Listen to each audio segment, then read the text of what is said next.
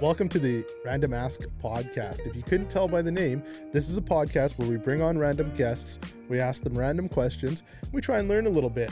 We have local people that know what they're doing and are masters in their fields, and we try and just have a little fun while we're trying to get a little educated.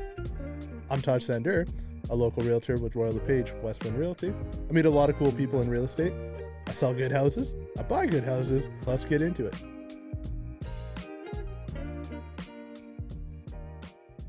Joining me for today's episode, we've got local legend Arjun Singh.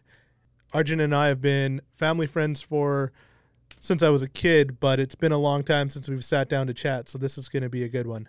Thanks for coming on the show today. Thanks, Ed. Thanks for having me. Man, I'm excited to have you in and just kind of chat about everything, it seems like. Let's start with who you are and how you got into this role. Oh, sure. I'm going to be 61 years old this year. I was a mailman in Vancouver for 7 years, moved up here with my wife, who was born and raised here in 95, and raised my 3 children here. And I was a mailman here for another 24 years. And I think just being a community-minded person, I took my neighborhoods where I delivered mail as my own. Whether just like it would be my block, I would worry about the residents and their well-being and take care of a stray dog, or someone left their keys in their door, or a car's not running. And it was just natural to be that person that assists in every way I could. And it just resonated into sports for my children. I ended up coaching soccer and then being on the Norbrook soccer. And then one day my wife said, you know what, you don't know the city that well. Why don't you join the Social Planning Council? They've got an opening. And I applied for that, a volunteer position with the city of Kamloops, and just see what agencies do what. And that was a real eye-opener. And then it sort of went on the back burner for the next 9-10 years of my career at Canada Post, and the by-election came on. And my family's always telling me at dinner times, well, if you know so much, why don't you run for council? Well, if you got all the answers, why don't you run for council? And for the longest time, it was just a standing joke at our dinner conversations. And then that by-election came, and I said, you know what? And talking to the family and my friends, and they said, put your name for it, see what happens. And that's where it all started. Nice. So you won in the first time that you... In the by-election, there's 2 seats open because the mayor had stepped up. Peter had stepped up to become an MLA. Yeah. And so the mayor's seat was open, and Ken gave up his council seat to run for mayor. Yeah. And unfortunately, Marge Spina had passed away the year earlier, so that seat was open.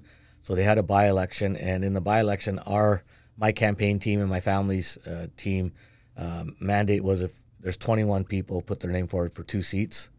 And we determined that if we could finish in the top 7 to 10, we might have a good chance in the civic election of 2018.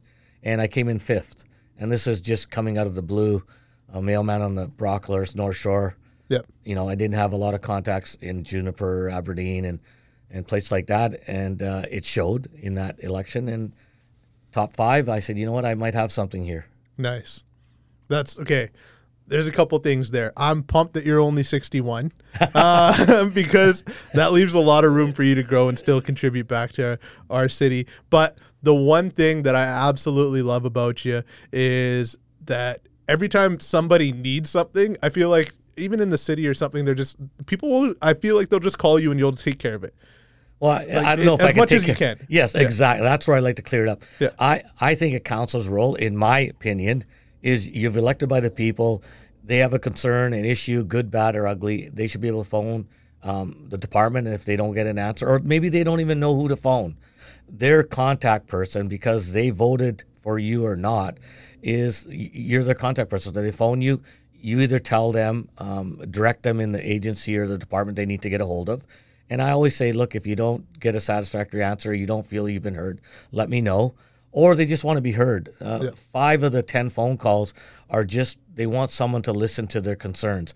And they might even realize that I can't do nothing for them, either could the city, but they want you to know that this is bugging them. Yeah. And you listen to them. And it's just like I would maybe have a concern about a pothole on the way home and saying, Jesus, like city staff must drive by this pothole every day. How come they don't just phone it in and fix it? Well, so do I. Do I pull over and phone the city? No. By the time I get home, I forget about it. Yeah. So I got a few things that we'll discuss later that Yep. I'm concerned about. Okay. And but it's crazy now.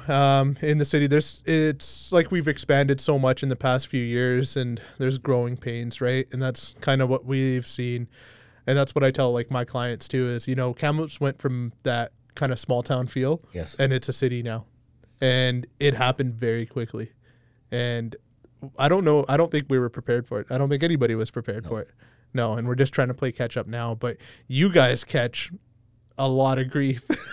We do. And there's more to that as well. It's just not that we're growing. If you look since the pandemic started at the end of 2019, probably beginning of 2020, then we had the floods and the fires on top of that. So you look at the evacuations from Williams Lake all through the north, coming here in evacuation times. Some of those people that had a job there didn't have a job to go back to, so they stayed here, looked for employment here. But you also got to look at the demographics of the homeless people or the mental health and addiction individuals that came from those communities. They had nowhere to go back to. The camps that they had on the riverbanks of these communities are gone. The trees, the shelters were burnt. And to them, Kamloops is a big city. If you compare the Williams Lakes, Little Forts, Clearwaters, this is a big city. The big city lights. There's more services here. Is that good or bad? I think as a society, you have to take care of your less fortunate. That's just human nature.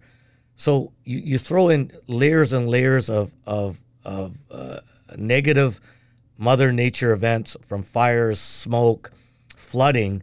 We're the centerpiece of taking people in. Even last year from Merritt, it's a drain on, not a drain, it's a pressure on our hospital. It's a pressure on our doctors. It's a pressure on our first responders. Everybody that came from all the surrounding areas still needed medical care, still needed attention from mental health and addiction, still needed to somehow, if they're addicted, find drugs, and to supply. How are they going to buy those drugs? So we don't have a gate where we could have closed everybody off or vetted who's coming in on the bus from Merritt. Is there unsavory characters on there? We don't have the capability, and nor do we know how, and nor do we have the power to do that. That in itself, our economy, our housing, our jobs were on a pace. We were breaking records. But we also, in that pandemic era, also attracted other communities, individuals that are putting a drain on our community. I was going to save this for later, but I'm going to get into it. And I tried to be neutral and compassionate for quite some time and not really feed into the negativity. I don't like having negativity in my life, and I don't want to be, getting sucked into this, but I've reached a breaking point. My vehicle has been broken into 3 times in my driveway in the last 8 months, and it happened again on Sunday morning. And the guy just broke 2 of my windows, no reason. I chased him down. Nothing violent occurred. I was on the phone with the police, and it was extremely frustrating to me because, one, my property is being vandalized. The police, they were on the line with me for 9 minutes, and then for another 4 minutes, I followed this guy. There was no police response. The police were literally 800 meters away from my house. I live in Valley View, and there was 2 cruisers at a McDonald's, and I had to go to them, and I said, "Hey, what are you guys doing?" And they're like, "Oh yeah, we heard the call. We're on it." And to me, I'm thinking, "Are you?" And I asked them that, and I said, "I just chased the guy. He just ran that way. Why don't you go get him?" And then they turn on the lights and go. It's insane to me that we are, like, I'm a taxpayer, right? What are we paying for? That's how I feel, right? And I don't want to feed into it, but I know after I made a post, because I'm in a Valley View group chat, right. I made a post on the chat, and then all of a sudden all these other people start piping up, and there's a lot of anger and a lot of frustration in the community. And what do you tell people like me who right now, again, like I'm being hit time and time again, and now I don't know what to do, and I get no protection. And, that's unfortunate. I'm really sorry to hear that. And I've been hearing that as well as you have throughout probably the last 2 years, more and more. Yeah. And we've got Superintendent Sid Leckie come before us numerous times, and we ask him the same question. I've proposed more boots on the ground. I've reached out to him saying, look, people have been phoning me saying the police are too busy, or they've gone to a break and enter and saying there's no point moving forward on this. Nothing's going to happen to the individual. That's troubling because the more and more that gets out in the public, if you're hearing it on your Facebook page, the criminals also have Facebook. Yeah. The criminals also have social media. So when they see a green light, when they see an opening that nothing's going to happen to us, they're going to get more braver. And so when City Council gets a reply from the superintendent, it's usually, if we pick them up, nothing's going to happen to them. We're not going to be able to, if we charge them, there's no judge in this city that's going to put them in jail or sentence them.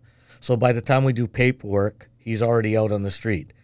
My reply specifically is, well, there's got to be some type of consequences for his actions. So whether you pick him up and throw him in jail for a night is a consequence. But if you just don't do anything, it's gonna get a pandemic, and that's what we're seeing on our street right now. There's prolific offenders, and you probably heard the provincial minister saying he's going to do another study on it. Out of our homeless people in our city, they're saying there's 200 homeless people. Not all homeless people are criminals, and not all criminals are homeless. But there's probably 10 to 20 of them that are prolific offenders. They will actually break your window for the most minute thing that's worth the value to sell for drugs. Where a homeless person will just be an opportunist to survive. He's in survival mode. Yep. So if you leave your window open, or you leave something on your hood of your car, or something in your yard and the gate's open, he's going to take it to survive. Yeah. Where a criminal who's got mental health and addiction problems, he's going to actually break something and steal something for the sake of getting his next fix. That's the gray area we've been told by our police force, that there's no accountability from the court system to charge those people.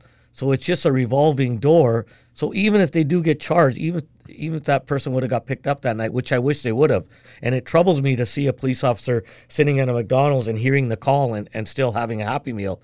To me, that's wrong. Yeah. You've got a call. Let's go answer the call. You are the taxpayer. Yeah. We just put a funding request in, and we approved it for 25 more officers in the next 5-10 years. Well, there's no point having officers if they're not going to do anything. Yeah. So we got to show our taxpayers that it's money well spent. These are systemic issues, and I feel like if you're not handling it now, when you get more people, you're not going to handle it then. But the thing that really pisses me off is that because these people have nothing to lose, they're held to a different standard of the law than I would be, because I have more to lose. So now if I was going to go, if I had this guy in front of me and I couldn't put my hands on him, because you know what? I have to hold myself to a higher degree because the law is unequal in this country. Right. That's a fucking joke. No, and I totally agree with you. There was an incident on the North Shore, a person leaning on a business owner's car. He asked him to leave, and he wouldn't leave. He was telling him to F off and do what you want. He goes, this is public property. The business owner actually said, no, it's my property. Just get off my truck. It's a brand new $80,000 truck. Come on, what are you going to do about it? So the business guy, frustration. He's had his place broken into. He's had multiple attempts to break into us. So he went up and grabbed the guy by the collar to push him off his truck, and the guy fell on the ground. Someone was videoing it, called the police. The police looked at the video and came into the business owner's store and handcuffed him and charged him with assault without even getting his input or his side of the story. And that's unfortunate. That to me, and I agree with you, the well-being, when I first got elected, the well-being of people with mental health and addiction was overriding factor of the well-being of our community. Yep. Now the well-being of our criminal element, prolific offenders, no matter how much the police say their hands are tied, everybody that has the power to do something is giving them a green light over the safety of our residents. And that pendulum has shifted so far.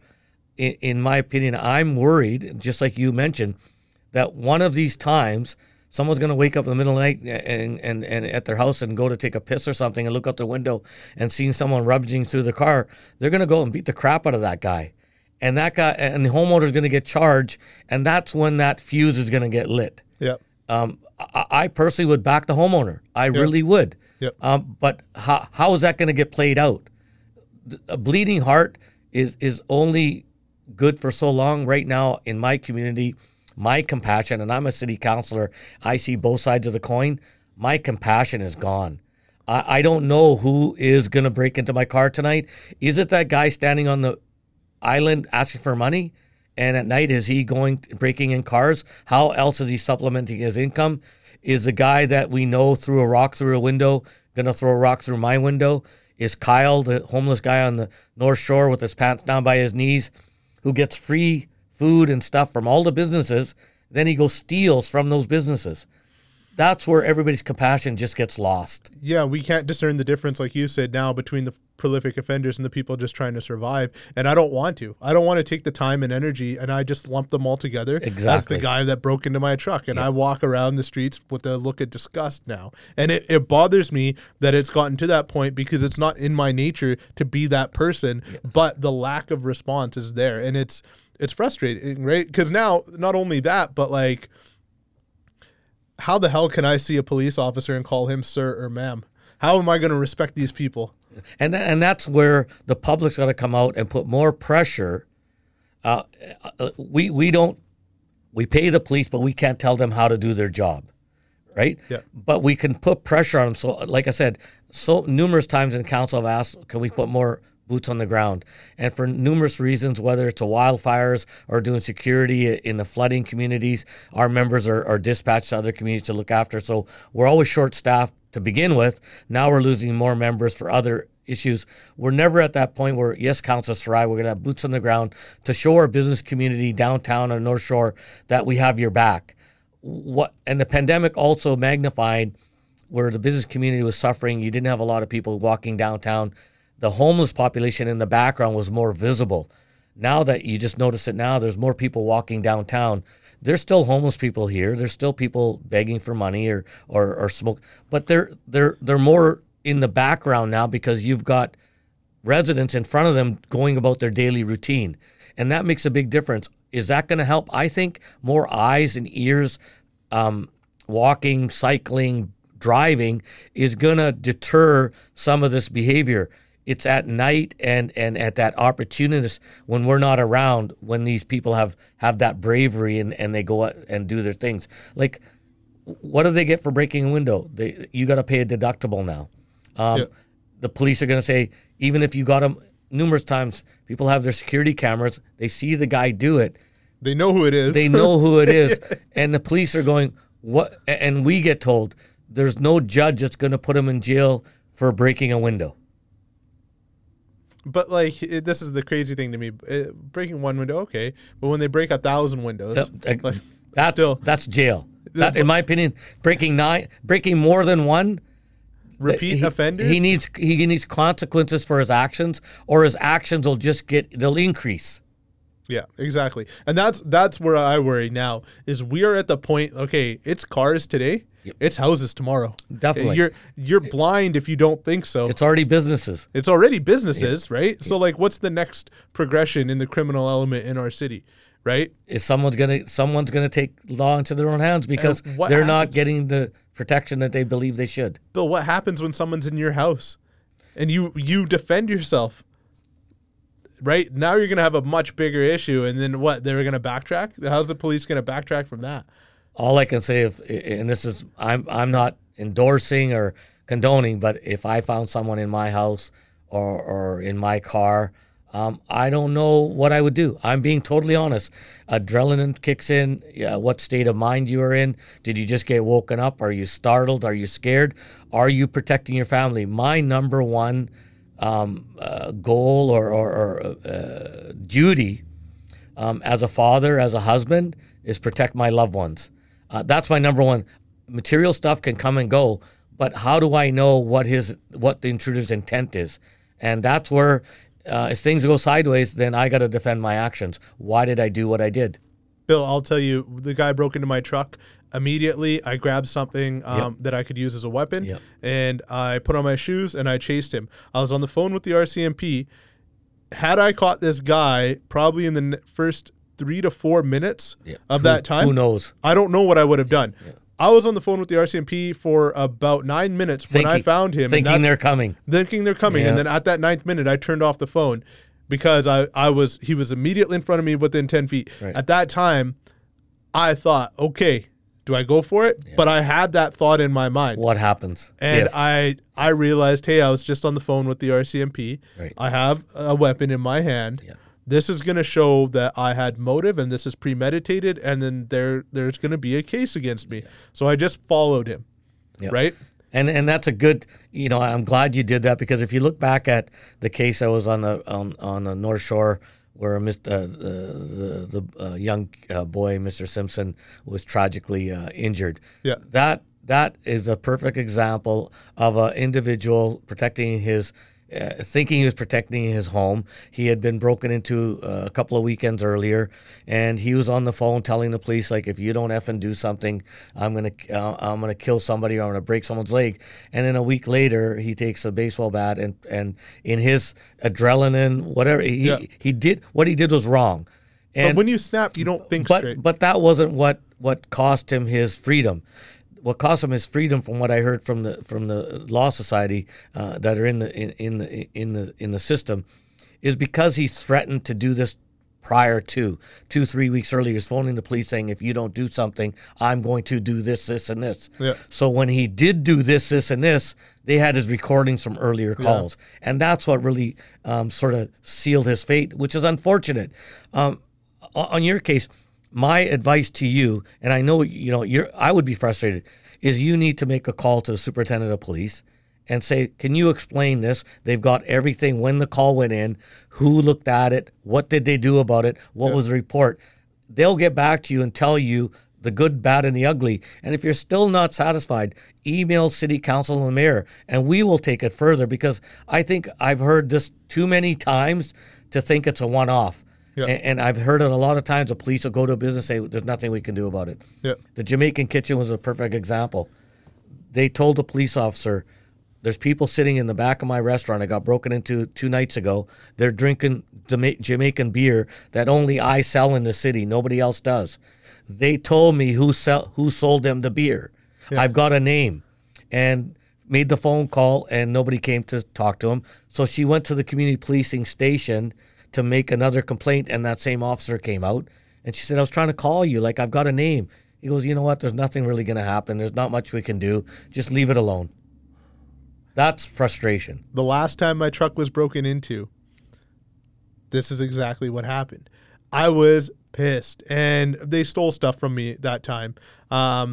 And one of the things was a face mask. And it was a very specific face mask because it was like a streetwear brand, and it was not something very common. Right. And I bought it online, and I still have the invoice and the receipt online. And again, I live in Valley View, and I'm in that strip on the Shell, and I see somebody wearing the face mask that day, that night. Yeah. And I'm like, huh. And lo and behold, like, there's a cop that drives by, so I try and chase that cop down. And if you need cops in Valley View, they're usually at that McDonald's or like the motels beside there. And so I stopped at a motel beside there, and I explained to a cop. I said, hey, this guy has my possession. It was recently stolen from my truck. What can I do about it? And he's like, oh, there's nothing we can do. There's no way to prove it. And I explained to him, yes, there is a way to prove it. Mm. And he's like, still, it's not enough. And then at that point, I'm like, yeah. Like, what do you do? And that's part of the thing. When I talked about that pendulum earlier, and I totally get your frustration. The police have the pendulum for them has changed too. They just can't stop anybody and just ask for, like, when I first got elected, I said, the individuals that are on mountain bikes at 4 or 5 in the morning with a backpack on, a hood on, they're not out giving out resumes. So why can't you stop them? And they go, we have no right to do that against a charter of freedom. And I said, okay, well, they don't have a helmet on. So you need a helmet on. At least stop them for that. And if you see break and enter tools falling out of their backpack, or if you check their ID and you've got it in your little notebook, and then an hour later you get a call of someone woke up and saw their shed broken into, their house was broken into, and they got a camera, and they give you the description of someone that you just stopped an hour ago, you can piece 2 and 2 together. But you just can't say, well, we don't have the rights to do it. the individuals on the street, whether it's me or you or a criminal, has more rights now than they did 5-10 years ago. The police need just cause just to talk to you. And that, I'm not defending them, but is it the same response we got? If me and you open a beer downtown at Riverside Park, they're going to be there in 5 minutes because someone's going to phone in, and we're going to get a $50 to $500 fine because you said earlier, and I agree with you, we are capable of paying that fine. We are law-abiding citizens that broke the law. They don't. But at that point where the police isn't here to actually police and protect us, but to generate income, then you know what? They're not doing their job, in my opinion, and I've lost all respect for them. And that's a lot, and you echo a lot of sentiment in our business community and our residents. They feel the same way. And I look back at history, and not that I condone this, but you know what? The mafia was born out of this in Italy because they didn't have any faith in their protection or the government. So they paid to get protection. Is that where we're going? Is that what are you trying to create a subsection of like a criminal enterprise that will protect us? I don't know. I'm not a genius. I don't really understand everything, but like vigilantism is going to lead to that point because the people like me, I don't want to jeopardize your future. Yep. So you know what? If it was the case, I would pay somebody cash, like, hey, go handle it if I knew how to. Yeah. If that was an option at this point, yes, for sure. And part of that is that's why you see so many security companies, individuals in our town. I'm on the SILGA board with 38 other communities in Southern Interior. That's one of the fastest growing industries throughout BC, throughout Canada, is private security. For this reason, that the police can't be everywhere, and when they are called upon, nothing's happening. So basically, they're not taken into their own hand physically. They're getting that extra layer of protection, which costs them money, which in turn will be passed on to the customer. Yeah. Are they getting that layer of security that is wrapped around and it's complete? No, it's not. No. Even the security company's hands are tied to what they can do. They're at the mercy of phoning 911 as well when they're employee is threatened. And it all comes back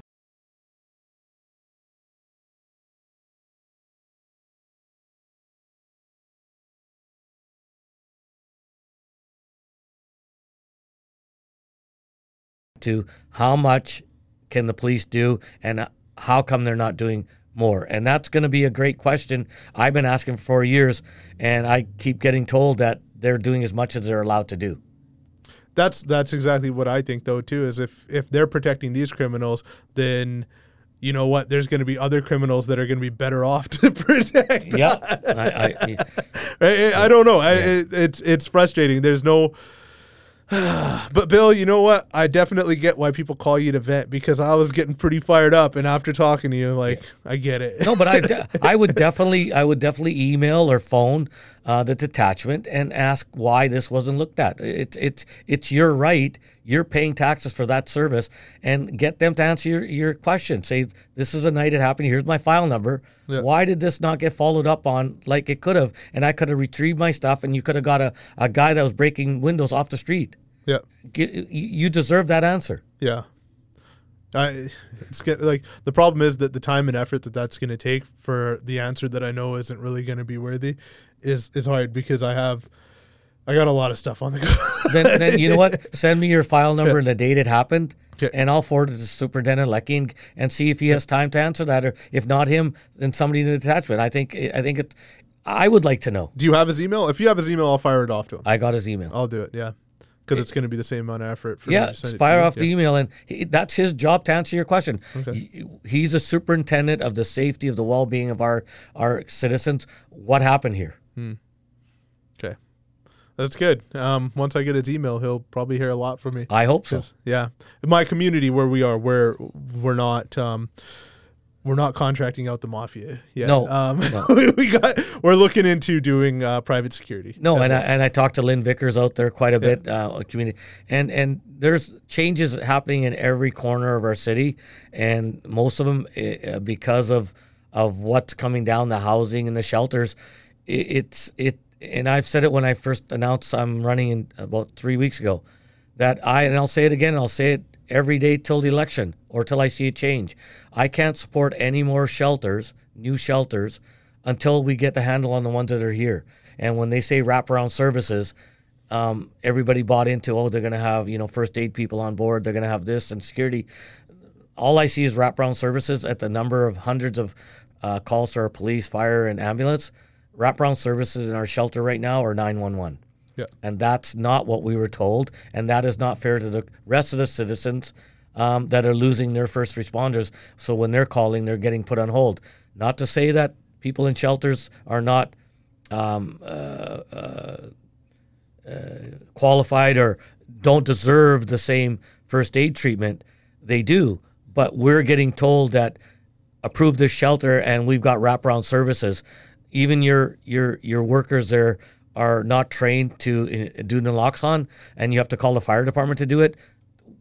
That's not wraparound services. Our cities shouldn't be depleting its resources completely for that. Like, it's out of hand. And it like, I look back, because again, I grew up in the city when it was a small town vibe, and you know what, we had homeless people, but like, we used to know everybody. Yeah. Like, we used to go out and we'd be like, oh, here's this person or here's this person, and we knew them on a first name basis. And I look around, I don't know any of these people. And that homeless person respected his community because he's usually from here, and he had some roots and he had some connections here, and so he wouldn't piss in your door or shit in your. But now you're absolutely right. But back to, and I brought it up. How do you stop? Just like we have 4 highways coming into our town, how do you stop people coming into this town and living on their riverbank? We don't have the mechanism nor the right to stop them from coming into our town. And also, being a counselor, you see more of the picture. The fishbowl gets bigger and bigger.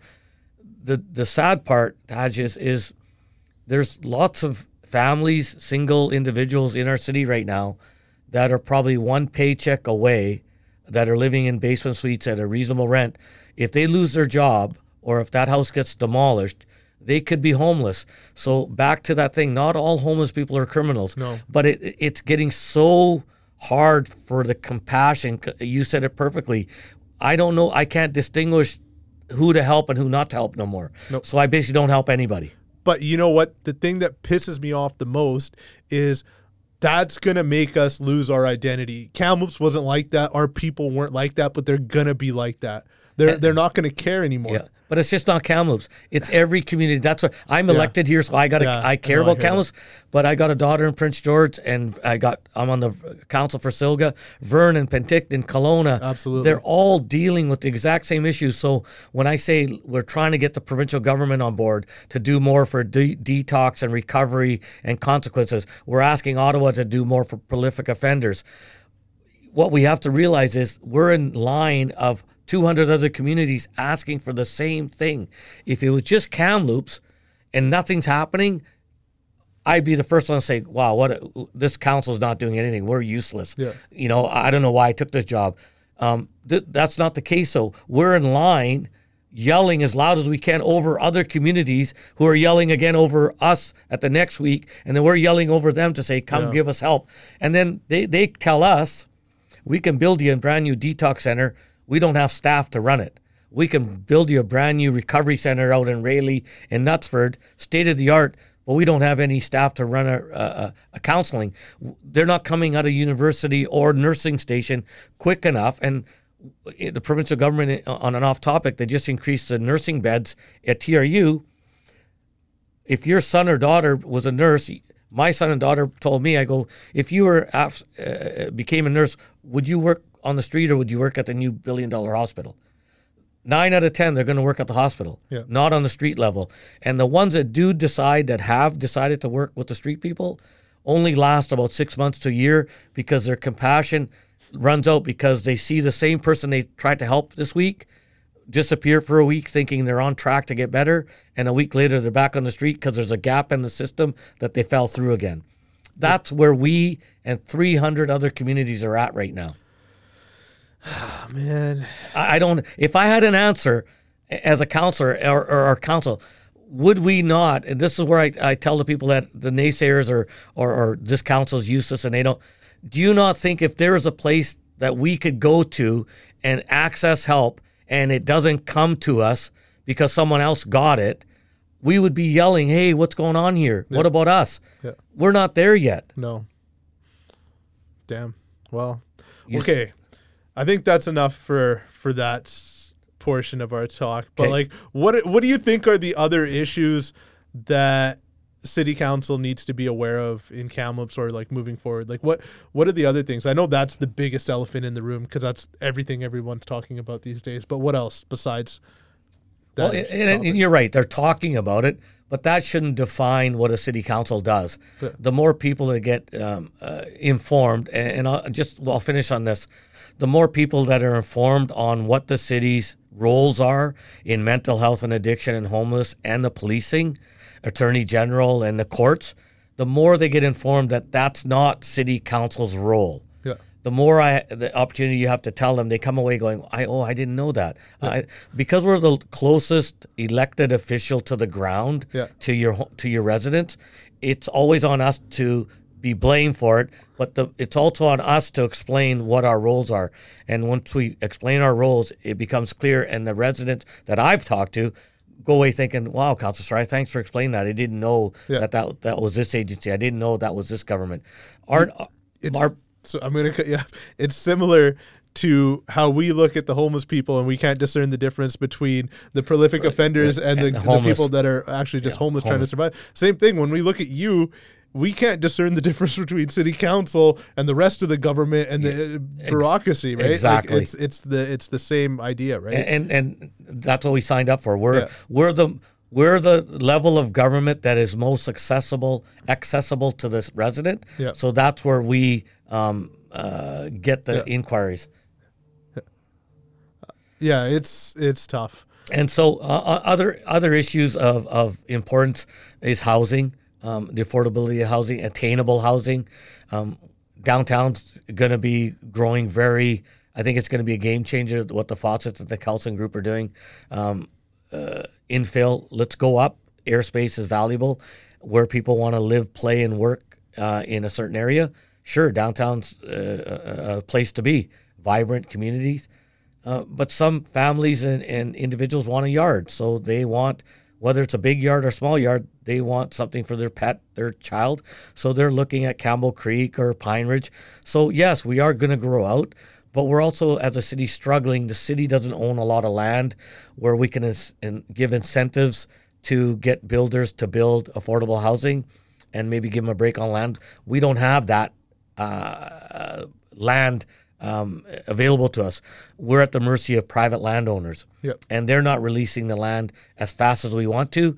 And in their I get what their goal is release it a little bit at a time and keep the price of land high so people bid on that piece, and then the builder bids on it and the prices go high. So for them, it's a great business opportunity. For the person that's buying, downsizing, upsizing, it hurts them. And that's where we're stuck, not just here in Kamloops, but everywhere. Jobs, we need to retain more jobs. I've always said we've got a state-of-the-art university, state-of-the-art trade school up there. We need to keep the students that finish their degrees in our community, in our surrounding community, so we can rely on them when we need them. There's a lot of good things happening in our city. There'll be a big announcement tonight at the Blazers game. We just got announced the 2030 Olympics are going to be in Sun Peaks and Kamloops as a training center. That's huge for Kamloops. When we look at what we give as a tournament capital brand, we spend a lot of money promoting our city. We do get a lot coming back. Before I became a councillor, I always thought, well, it only helps the hotel owners when we have tournaments. It only helps the bars and the restaurants. You got to understand who works in those hotels. We do. Who works in the bars and the hotels? Who drives the taxis? Who supplies the food and the ice and the liquor and the napkins to those bars? It's a ripple down effect right to your neighbor that could be benefit and could put food on their table and get them to buy the high-end appliances or cars. So it's a huge win when we get these high-end tournaments and we get these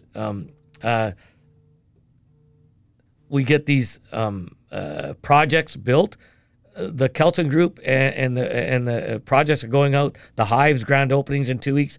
First commercial building in about 12 years that was built because we gave an incentive to developers to build downtown. We get a lot of negative feedback. Oh, you just help the rich people build a building. A perfect example. That parking lot generated $10,000 a year in taxes. A parking lot. Yep. So in 10 years, that generated $100,000 to the city. That's nothing. That's nothing. Yeah. So now we've got the Hive. Yeah. They're going to be tax-free for 10 years. Yeah. In 10 years, they will be paying over $1 million in taxes. Yeah. All those businesses and the property there. Yeah. We're $900,000 ahead of what a parking lot would have generated. How is that a bad business decision on the city council? It's not. It's not. And you're facilitating more business and more opportunities to try and keep the young people that are graduating here in town. And the tradespeople, exactly. And everybody, right? Yeah. Like not only building it, but then for those offices afterwards and everything, right? It's just... the economic spin-off that just the last 2 years in building it to the Rick Kurzaks and Ronas and the tradespeople in our town that rented hotel rooms or houses and then bought groceries here, went to restaurants here. They've been living here for 2 years. That's a win, and the building's not even built yet. Yep. Like the tax incentive hasn't even kicked in yet. Yep. We're already ahead. It's huge. It's huge. And that, like, man, Bill, I love everything you're saying. One of the biggest questions that I'm wondering right now is, why only council? Why aren't you running for mayor, man? Because everything you're saying is just resonating with me. I totally support it. I'm humbled, and I'm going to be honest. I hear it throughout my daily routines, and my wife's always with me, and it's humbling to be even considered. I'm a first-term councillor. I'm not a. I guess it's a political seat, but I don't consider myself a politician. I consider myself a resident councillor. I got elected to be working and being their voice at city council and being their voice just to hear their concerns. And I want to continue that. Is a mayor on my list of things to do at this time? No, it's gratifying to be even considered and people thinking about it. I'm still learning. I feel I can do more as a councillor on behalf of my residents at this time. What the future may hold, I don't know. But thank you for the kind words. But I think Bill Sarai, the councillor, is what I should do for another 4 years.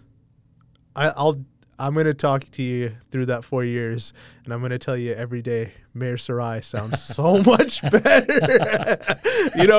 You run for mayor, and I'll run for council. Oh, I'll take your seat. You got it. Man, I think, we could use a voice like yours at city council. This is the reason why I really respect what you say, is because I hate these career politicians because they bullshit and they won't really take a side or a stance either way, and they'll just kind of walk the fence and try and please everybody. Right. But when you try and please everybody, you piss everybody off. Yeah.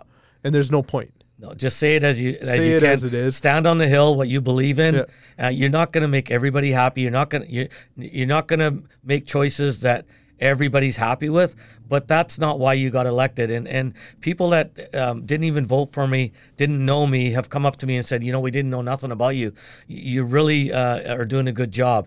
And people that voted for me said, we knew that you were going to do what you did. And that's gratifying. I just need an opportunity to get a seat at that table and let me do the rest. And I hope I fulfilled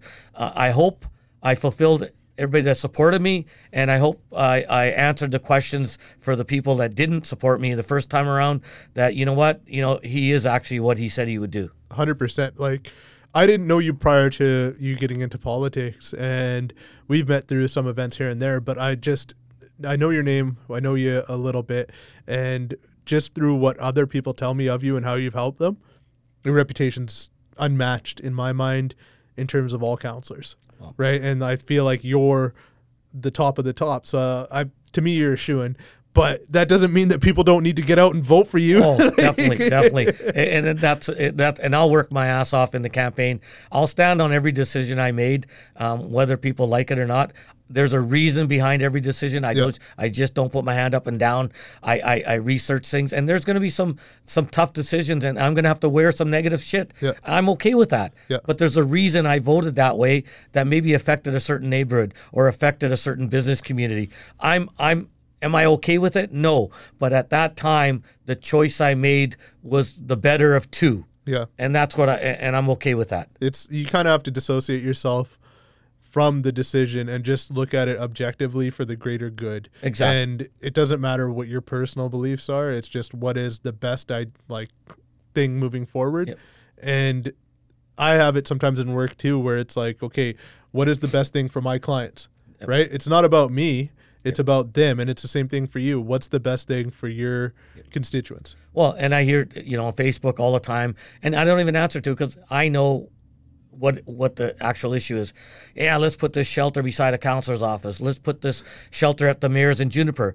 I've got a BC housing site, 35 rooms for youth and elders, 3 houses from my house. Yeah. There's police show up there, ambulances shows up there, fire trucks show up there.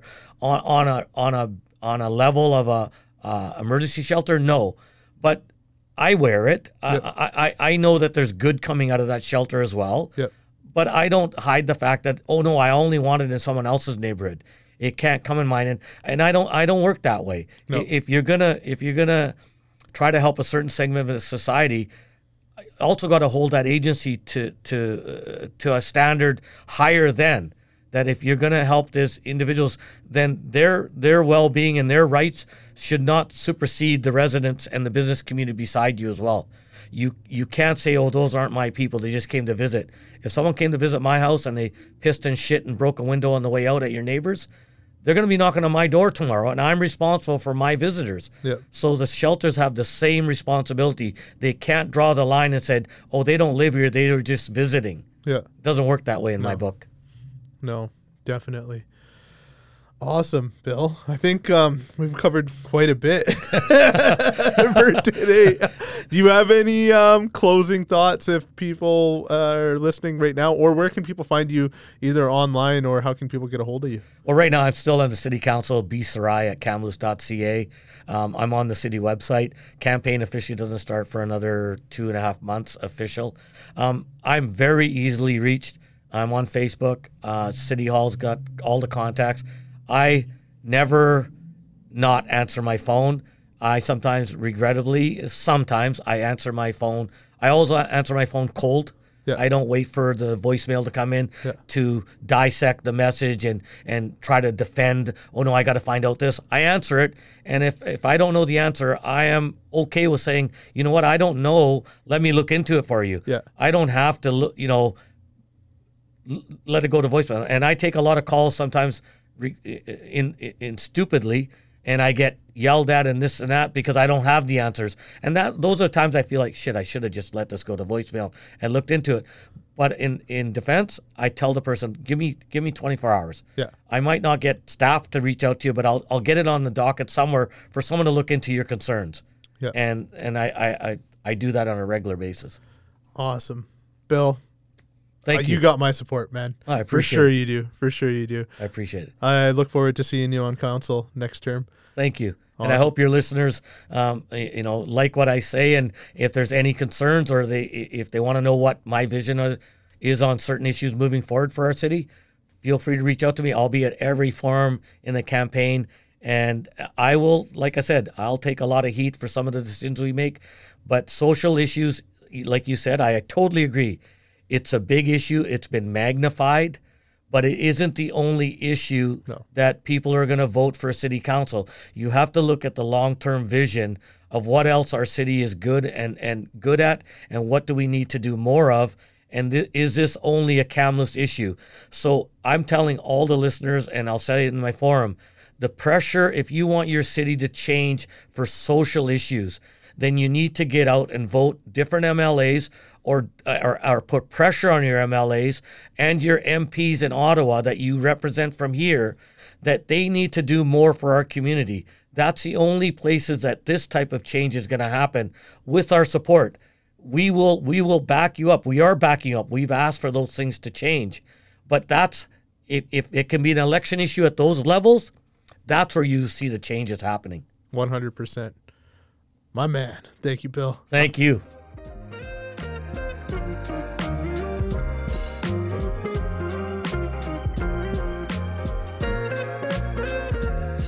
Thanks for tuning in today. If you like what you heard, show me some love on social media. If you know of anyone that we should feature here on the podcast, hit me up. Or if you know anybody that's looking to buy or sell real estate, drop my name.